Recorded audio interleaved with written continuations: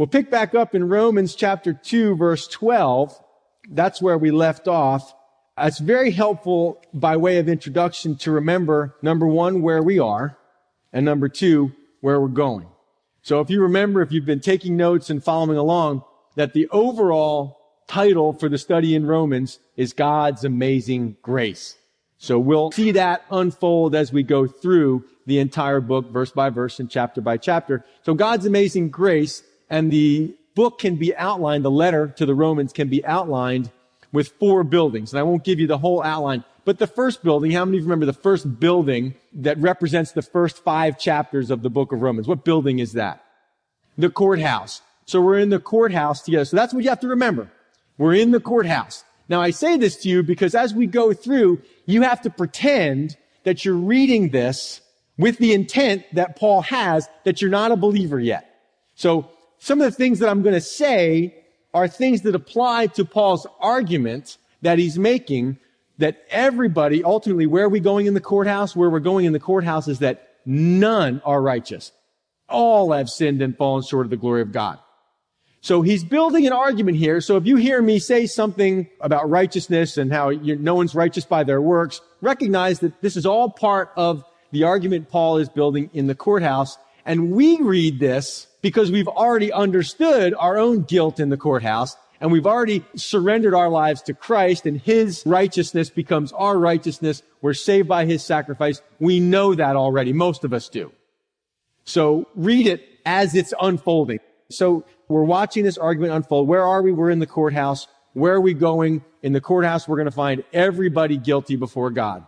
Well, who were the guilty people? The first people that were brought were the materialist people. People that don't believe in anything that they can't feel, touch, measure, experiment on. And they end up worshiping idols or worshiping material things.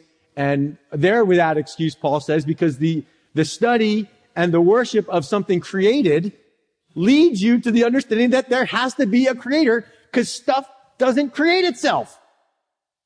And so there's this heart of rebellion that's actually exposed there in chapter 1. The materialist is really not ignorant of God, actually just rebellious against God. Well, then the question is, well, what about people that understand right and wrong? The self-righteous. That's the next group in chapter 2. There's those people that do all those wicked things, and they worship idols, and they live ungodly ways. And then some of us might say, well, we agree, God, that those are bad people, and we would never do those things. So then Paul has to deal with that, this self-righteous, self-proclaimed good person, which really hits at the heart of a lot of Americans. Just like Paul, I love to talk to people about God, and I think many of you do as well. Remember when Paul would go to a city, he'd been on a lot of missionary miles, a lot of trips to various places. He talked to Jews in the synagogue. He talked to Greeks in the marketplaces in places like Athens. And he had all these conversations. Remember, he'd go into the synagogue and he would have a dialogue from the scriptures about Jesus. And he'd go into the marketplace and he'd have a dialogue with people about their philosophers. And he'd talk about the resurrection. And so he talked to lots of people. And as he talked to people, he heard all of their arguments and all of their questions and all of their challenges. And all of this gets infused into the book of Romans because Paul had never been to Rome, right? He's writing from the city of Corinth, and he's not writing to fix problems in Rome like he was to the Corinthian church. He's not writing to answer questions. He's writing to lay out this doctrine for the amazing grace of God that everybody in the whole wide world falls into the same category of needing to be saved by the grace of God. There's only 2 categories culturally at that time. There's Jew and there's Gentile or not Jew. So whether you're a Jew or you're not a Jew, you need to be saved by God's amazing grace. The self-righteous person who thinks they're a good person, actually, Paul dismantles that. They don't have an excuse because identifying right and wrong doesn't save you. It's living right all the time that will save a person. And no one does it. So no one can claim to be self-righteous because we're at best inconsistent. We can maybe do some good things, but we're not consistent enough. We still do wrong. Even though we can point out right and wrong in other people. We have that great big log in our own eye, but we're good at seeing the speck in other people's eyes. So he dismantles that. And specifically, who do you think he's talking to when he talks about the self-righteous? You think he's talking about Jews or Gentiles? Who do you think? He's talking to the Jewish people because the Jews felt like they had special privilege with God. They were, after all, descendants of Abraham. The beginning of the Jewish nation, God working through Abraham. They thought, we've got the law, we've got all these rituals, we've got circumcision, we've got the Sabbath day. God loves us uniquely above everybody else. VIP, they thought they had VIP status. They thought they were more valued, more important, and more privileged than everybody else in the world. And they were leaning and resting on that privilege for their security and their salvation. This like being, well, of course I'm a Christian, I'm American. Yeah, right. We know where that'll get you. And so that's why verse 11, that Paul ends that one section with, there's no partiality with God. See, God doesn't play favorites. When we make a judgment, when you and I look at a situation, it's very hard for us to separate ourselves from personal bias. You know what I mean by that? We play favorites. We think more highly of some people and less highly of others. And when we make a decision, sometimes we're influenced in ways that we don't even recognize we're influenced. It can be influenced by race or by wealth. You might tend to treat a rich person a little bit better than a poor person, or a poor person better than a rich person. But with God, there's no bias at all. Nobody gets special privilege or advantage when it comes to judgment. God is an absolutely fair judge. And even in the Old Testament, he told them in Israel, you have to judge with even scales. That the poor man, if he's done wrong, he's guilty. Or the rich man, if he's done wrong, he's guilty. Justice should be blind in that sense. We know it's blind in other senses, but justice shouldn't look at the person. God is no respecter of persons. I mean, there's no partiality. So the Jew is probably going to challenge that, don't you think? Hey, wait a second, Paul, you can't say that. We're Jewish after all. And then the Gentile would say, hey, wait a second, we never had the law. So some of you had questions about, well, what does God do with those people that live on that island somewhere? By the way, 23,000 people on the island of Bonaire, 26,000 in Fluvanna, just to give you an estimate of how big that island is. So here we are. We were with people on the island, and many of them have never read a Bible in their lives. So how does God deal with people that have never read a Bible? They don't know the law of God. They've not grown up in that culture. Maybe they should be innocent. Maybe they should get privileged status. So the Gentile would argue that way. The Jew would say we're privileged because we have the law. The Gentiles would say we should be excused because we don't have the law. How do you answer those questions? Are you with me? All right, now we can start in verse 12. For as many as have sinned without law will also perish without law, and as many as have sinned in the law will be judged by the law. Now, some of you guys in your Bibles have a parenthesis right there at verse 13, right? So he's going to explain what he means by that, and then he's going to finish out the sentence down at verse 16. So let's read verse 12 and then right down to 16. Let's try that one more time. For as many as have sinned without law will also perish without law, and as many as have sinned in the law will be judged by the law. Verse 16, in the day when God will judge the secrets of men by Jesus Christ according to my gospel. So Paul talks about a day of judgment, and that's according to his gospel. And the judgment, maybe you didn't know that, when we talk about the gospel or the good news of Jesus Christ, judgment, the judgment of God, is an essential part of the gospel. You can't have good news unless there's bad news, right? So Paul is kind of walking them through this. He says there's a day when God will judge, and we'll get there in just a moment. But for now, let's see if we can identify these people. Verse 12, as many as have sinned without law. Who has sinned without the law? Would that be Jew or Gentile?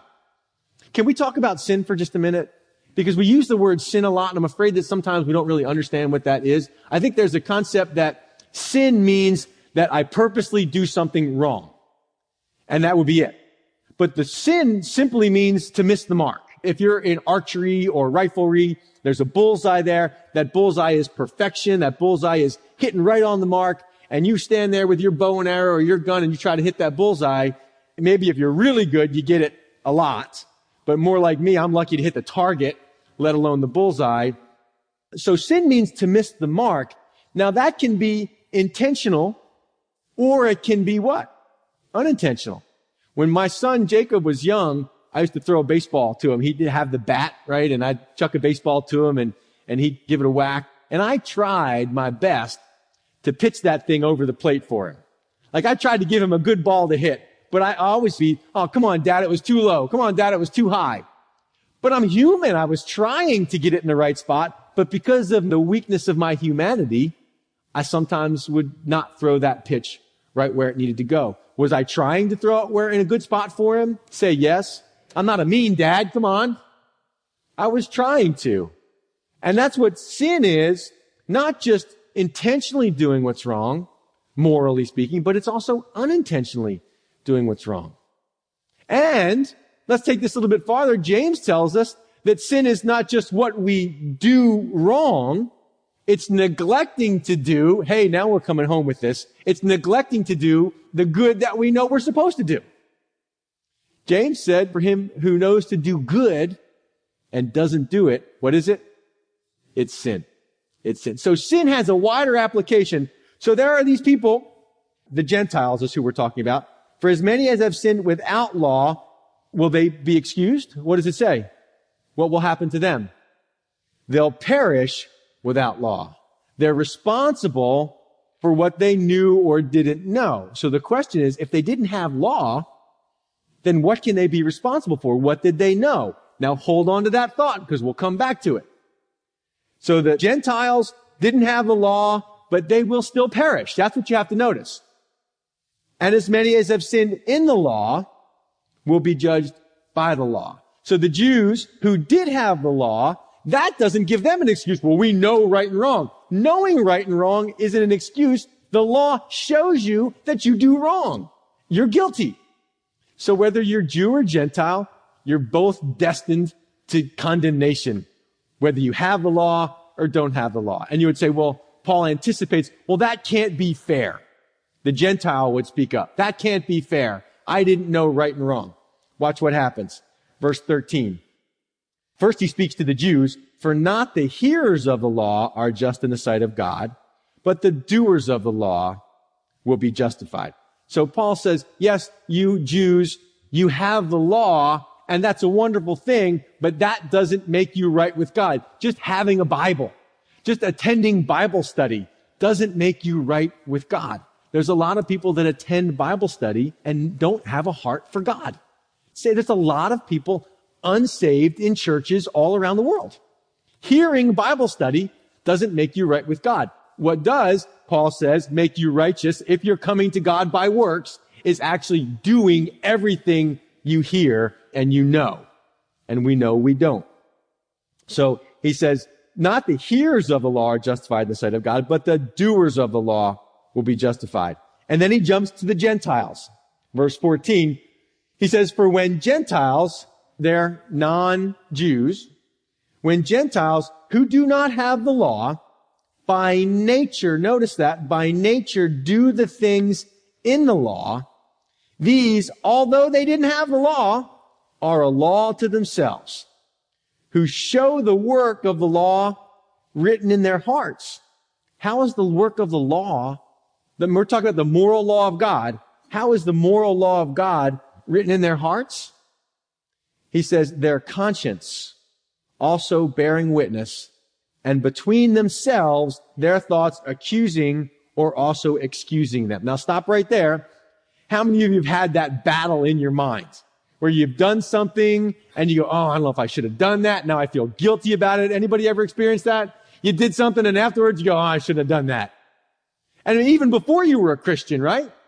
I mean, after you're a Christian, the Holy Spirit comes to reside in you and your conscience is changed in a sense. Your conscience is brought alive.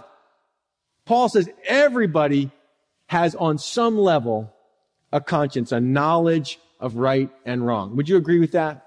You have to agree with that. It's in the Bible.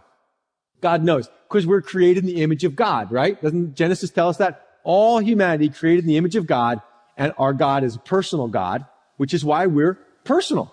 Our God is a creative God, which is why we love to create. Our God is a moral God.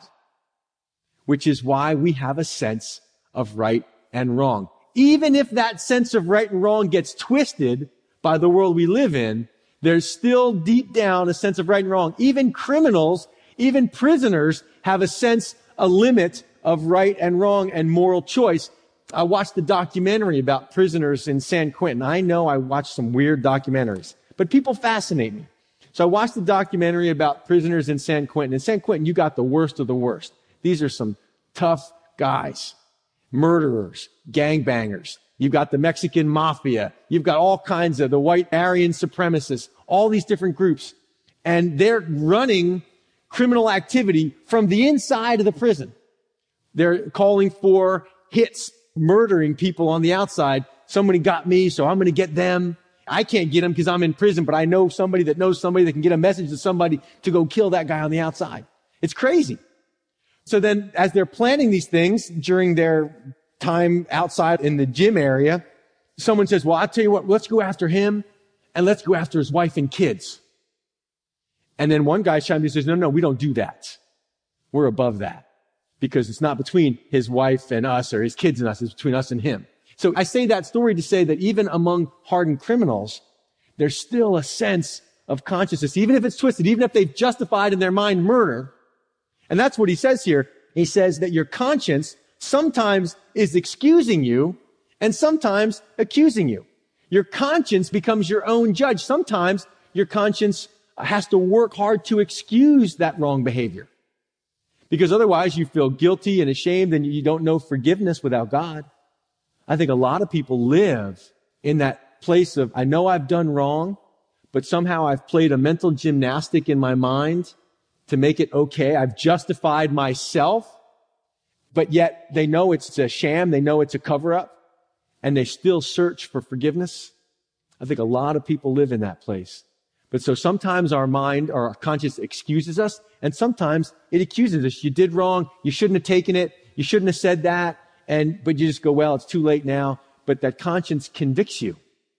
And so even the hardened criminals have a conscience that convicts them of certain things and justifies certain things. But that conscience, he says, is a law to itself. I've met so many people when I'm in conversations about things like God and righteousness and doing good, because a lot of people are good people. And I say, well, tell me something. You're a good person? Yeah, I'm a pretty good person. I'm not as bad as those people. Okay. Is there any time that you've ever disobeyed your own conscience? And almost everybody, I'll say everybody, has said yes. At one point in my life, there's been a time when I knew I should have done something, I didn't do it. They've disobeyed their own conscience. And that, Paul says, is enough to condemn them, even without the Bible. Are you following Paul on that? Hope I'm not making Paul's argument more confusing. That's not my goal. But he says, Gentiles, verse 14, they don't have a law, but by nature, they do the things that are in the law. So sometimes people that don't have the word of God do the right thing, right? We have this impression that, well, if someone's not a Christian, they're just all murderers, thieves, and liars and adulterers. That no one could possibly do anything good without God. That's not true. How many of you know someone who's not a Christian, but is a really cool person? They do a lot of good. They just have a kindness about them. Right? That's from God. Love is of God, John tells us. And so when God created man in his image, we have a loving God. God created man to love. So sometimes people that don't know God still do good, loving things because their conscience tells them it's right to do. Recently, we met a person who never read the Bible before, didn't know the parable of the Good Samaritan, never read the Bible at all, and yet has an internal compass telling her that unconditional love is right. Never read the Bible, doesn't know God, doesn't believe in God, but yet inside a knowledge of unconditional love. And so I think we have to realize that as a church, that there's some people that ain't Christians that we go, you're a better person than some of the Christians I know. And that's because of the conscience that God puts in at creation. They show the work of the law written in their hearts. The word conscience means with knowledge. There's an internal knowledge of right and wrong. And breaking that is self-condemning. And again, that inner debate that happens. Then go back to verse 16 now. He finishes the argument. When is this judgment going to happen? He says, in the day when God will judge. Notice that God will judge. Can I say that again? God will judge. The church doesn't judge. You don't judge. I don't judge. God is the judge. You can't even judge yourself. Paul says that in 1 Corinthians chapter 4. He says, I don't know anything against myself. Paul might say, I'm a good person. I'm doing, as far as I know, I'm doing what God wants me to do. But Paul says, I'm not even qualified to judge myself. You know, we talked about personal bias. Your greatest personal bias is in favor of you. And that's why you're not qualified to judge yourself, because you'll always excuse yourself. It says it's God who will judge. And what will he judge? Will he judge your public life or your private life? It says he'll judge the secrets of men's hearts. You see, the Jews, the Pharisees of Jesus' day, had a really good outward show, right? He said they were like whitewashed tombs. On the outside, they looked good, but inside, he said they were full of dead men's bones, corrupt on the inside. So when God judges, see, that's our other limitation. Not only are we limited in judgment of ourselves because we have personal bias and we always favor ourselves or our group or our community or our race. The other thing is that we don't see what's in the secret. We can't see inside a person's heart, but God can. The Bible says all things are naked and open before the eyes of the Lord. So when God judges, he judges without partiality and without any veil of ignorance. He judges the secrets of men's hearts, whether you're religious or not religious. He knows what's on the inside. So you might be able to fool us. And I'm sure I've been fooled a whole lot. But you can't fool God. And that's what Paul is saying. He'll judge the secrets of men. We tend to think that there's a separation between our private life and our public life. See, I go to church and I wear the right clothes and I carry the right Bible and I do all the right ceremonies and I engage in the right rituals. But when I go home and I have my private time or my work time, that's my life. That's where I can do what I want to do. Not so. With God, it's all or nothing. And so we're accountable. He'll judge the secrets of men. What will the standard be? See, that's the other problem we have when we judge. We can often judge by, especially when we judge ourselves, we judge by another human standard. We tend to compare ourselves to who? Each other. How many of you recognize that's a big problem? I might be a little better than you, and some people tend to always judge themselves less than because they find someone who's greater than them and they're always depressed and always discouraged because I'm not as good as that person. And that usually involves jealousy and envy and those kind of things. I want what they have. Or if we want to excuse ourselves, if we approve ourselves by finding someone worse than us to judge ourselves by. But what does he say here? He'll judge the secrets of men by Jesus Christ. He's the standard for judgment. Perfection, according to my gospel. Now, the Jew is really front and center now, and Paul continues this argument. He says, indeed, because they would say, but Paul, we're Jews. Don't you understand who we are? We're the children of Abraham. We have all this heritage. We have all this history. We have the Bible, and we're the ones that are supposed to be teaching morality in the world. He says, that's right. Yes, indeed, you are called a Jew. And you do rest on the law. And that's the problem, by the way, that you can rest. This is the problem with ritualism, that you can rest on your ritual and then you don't need God.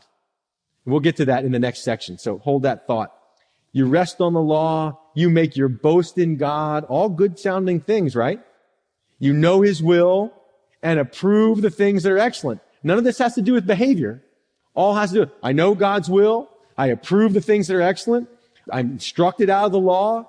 The Jewish confident that they're a guide to the blind. They can tell other people what to do. A light to those who are in darkness. Show other people what's right. An instructor of the foolish. A teacher of babes. They would say, well, we're the ones that are higher than. We're above the law somehow.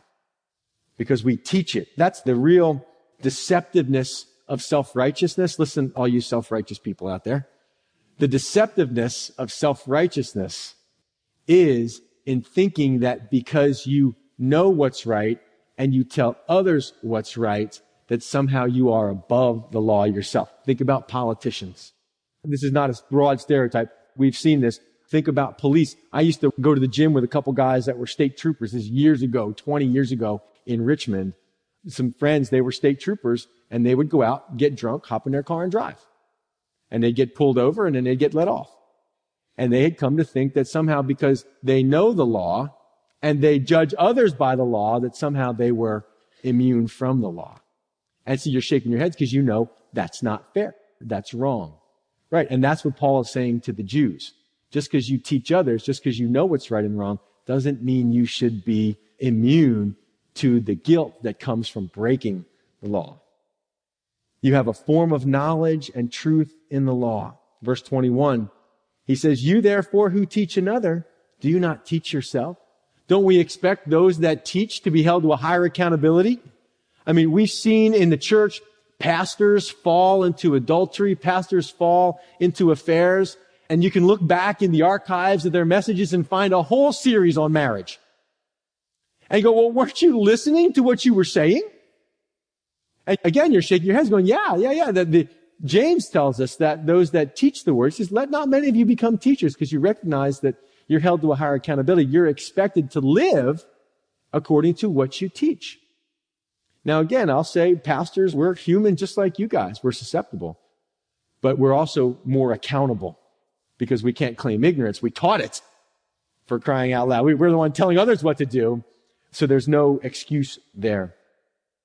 You who teach another, do you not teach yourself? You who preach that a man should not steal, do you steal? Malachi tells us that the Jews actually did worse than just steal from their neighbor. Who did they rob? They robbed God. Through their traditions, they managed to withhold the tithes from God, and so they were, in a sense, robbing God. You who say, don't commit adultery, do you commit adultery? Again, through their traditions, they had managed a way to work around adultery so that they could commit adultery, but somehow justify it by their traditions and their laws. That was through the oral law that the Pharisees had. You who abhor idols, do you rob temples? That's a tough translation. Do you commit sacrilege? Again, meaning here are the Jews so opposed to idolatry, but where were their traditions relative to the Word of God? Remember, Jesus calls them on that. You worship me with your lips, but your heart is far from me. You hold the traditions of men in a greater spot than the Word of God. That's idolatry. You who make your boast in the law, do you dishonor God through breaking the law? And then he gives them a quote from Isaiah.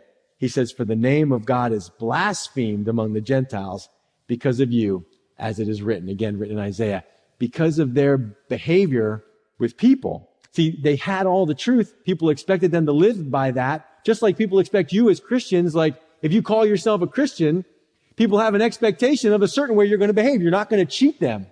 You're not going to steal from them. You're going to be kind. You're going to love them. Again, I know we all fall short of that, but come on. Church, there's a general expectation that we sit in all these Bible studies and it should change our behavior from what we used to be. And people out in the world know that. And that's why I wonder, if we ask this question, would we say that in your circle of influence, is the name of God glorified by you or blasphemed because of you? Do the people you work with go, man, that guy, he is the best to work with. He's the best employee I have. That woman, if she ever quit her job, I don't know what we would do. And they know you're a Christian. And you don't have to preach. You don't have to say anything. You know, your greatest testimony has nothing to do with what you say, but everything to do with how you live. You live the gospel. You tell people about Jesus just by the way you treat them and by the way you live at work and on the recreation that you do, the way you live. So sometimes God is glorified, but sometimes people know you're a Christian, but there's nothing on the inside. It's just the thing you do. It never translates into the field, so to speak. And there's people at work, they really don't like you. People at work, they kind of really wish you'd leave. You quit because you're a hassle. You complain all the time. You're never happy and you're just no fun to be around. You know, you're not good to work with. You don't know how to play as a team player. And so because of that, how many of you ever had to try to witness somebody who'd been burnt in church or had a bad experience with a Christian? Gandhi never became a Christian, even though he believed wholeheartedly in the Sermon on the Mount. He never became a Christian. Why? Because he went to the church and he found racial division in the church. And he said, if I want a caste system, I can go back to India. And that's why he didn't get saved. Because in a sense, the name of God was blasphemed because of the way people lived. And so Paul is saying that to the Jews, actually, rather than glorifying God, you're actually causing his name to be blasphemed because you know you're supposed to love God and love your neighbor as yourself, but you're not doing it. You're more in tune with your religious rituals. So, do you think the Jew is just going to go, oh, we're going to take this sitting down? Oh, yeah, oh, Paul, you're right. You think the Jew is going to just take that casually, or you think they're going to be pretty upset about that? There's a reason, hello church, there's a reason Paul got kicked out of every synagogue he went to. Because this is what he preaches. And there's a reason they drove him out of cities. Because look what happens next. They would say, Paul, what are you talking about? We do keep the law. We are circumcised. You know, goes back to Abraham. This is their VIP pass. This is their demonstration. Hey, we're good with God. Look, we're circumcised. We've been through this ritual. We're okay with God. And that would be their argument. And he says, verse 25, for circumcision, that's what they would lean on, is indeed profitable if you keep the law. But if you are a breaker of the law, your circumcision has become uncircumcision. Let's put it in a way we can understand. Let's talk baptism. Can we talk baptism for a minute? How many people do you think have been baptized and really weren't saved? Do you think that's ever happened in the course of human church history? I'll tell you it has. So if we talk about this in terms of baptism, just getting baptized, going through a ritual, doesn't make you right with God. We're not saved by baptism. We're saved by, say it, church, we're saved by faith through God's grace. Paul's going to call to the witness stand. Listen, Paul's going to call to the witness stand Abraham, to whom God gave circumcision. And Paul's going to say to Abraham, Abraham, how were you saved? He would say, I believed God, and it was accounted to me for righteousness. Well, when did that happen? That happened after you were circumcised or before you were circumcised? Well, it happened before. He was saved by faith. It's always been that way. From the Old Testament to the New Testament, always been salvation by faith, never by ritual. Rituals and those things can come later. So that's why Paul says circumcision is profitable if you really believe. If you want to do what God says. But if you're not a believer, if you don't have faith, then who cares if you're circumcised? Who cares if you're baptized? Let's keep our illustration straight here. Who cares? It doesn't really matter. This is the danger of ritual. This is the danger of, well, I was baptized as an infant.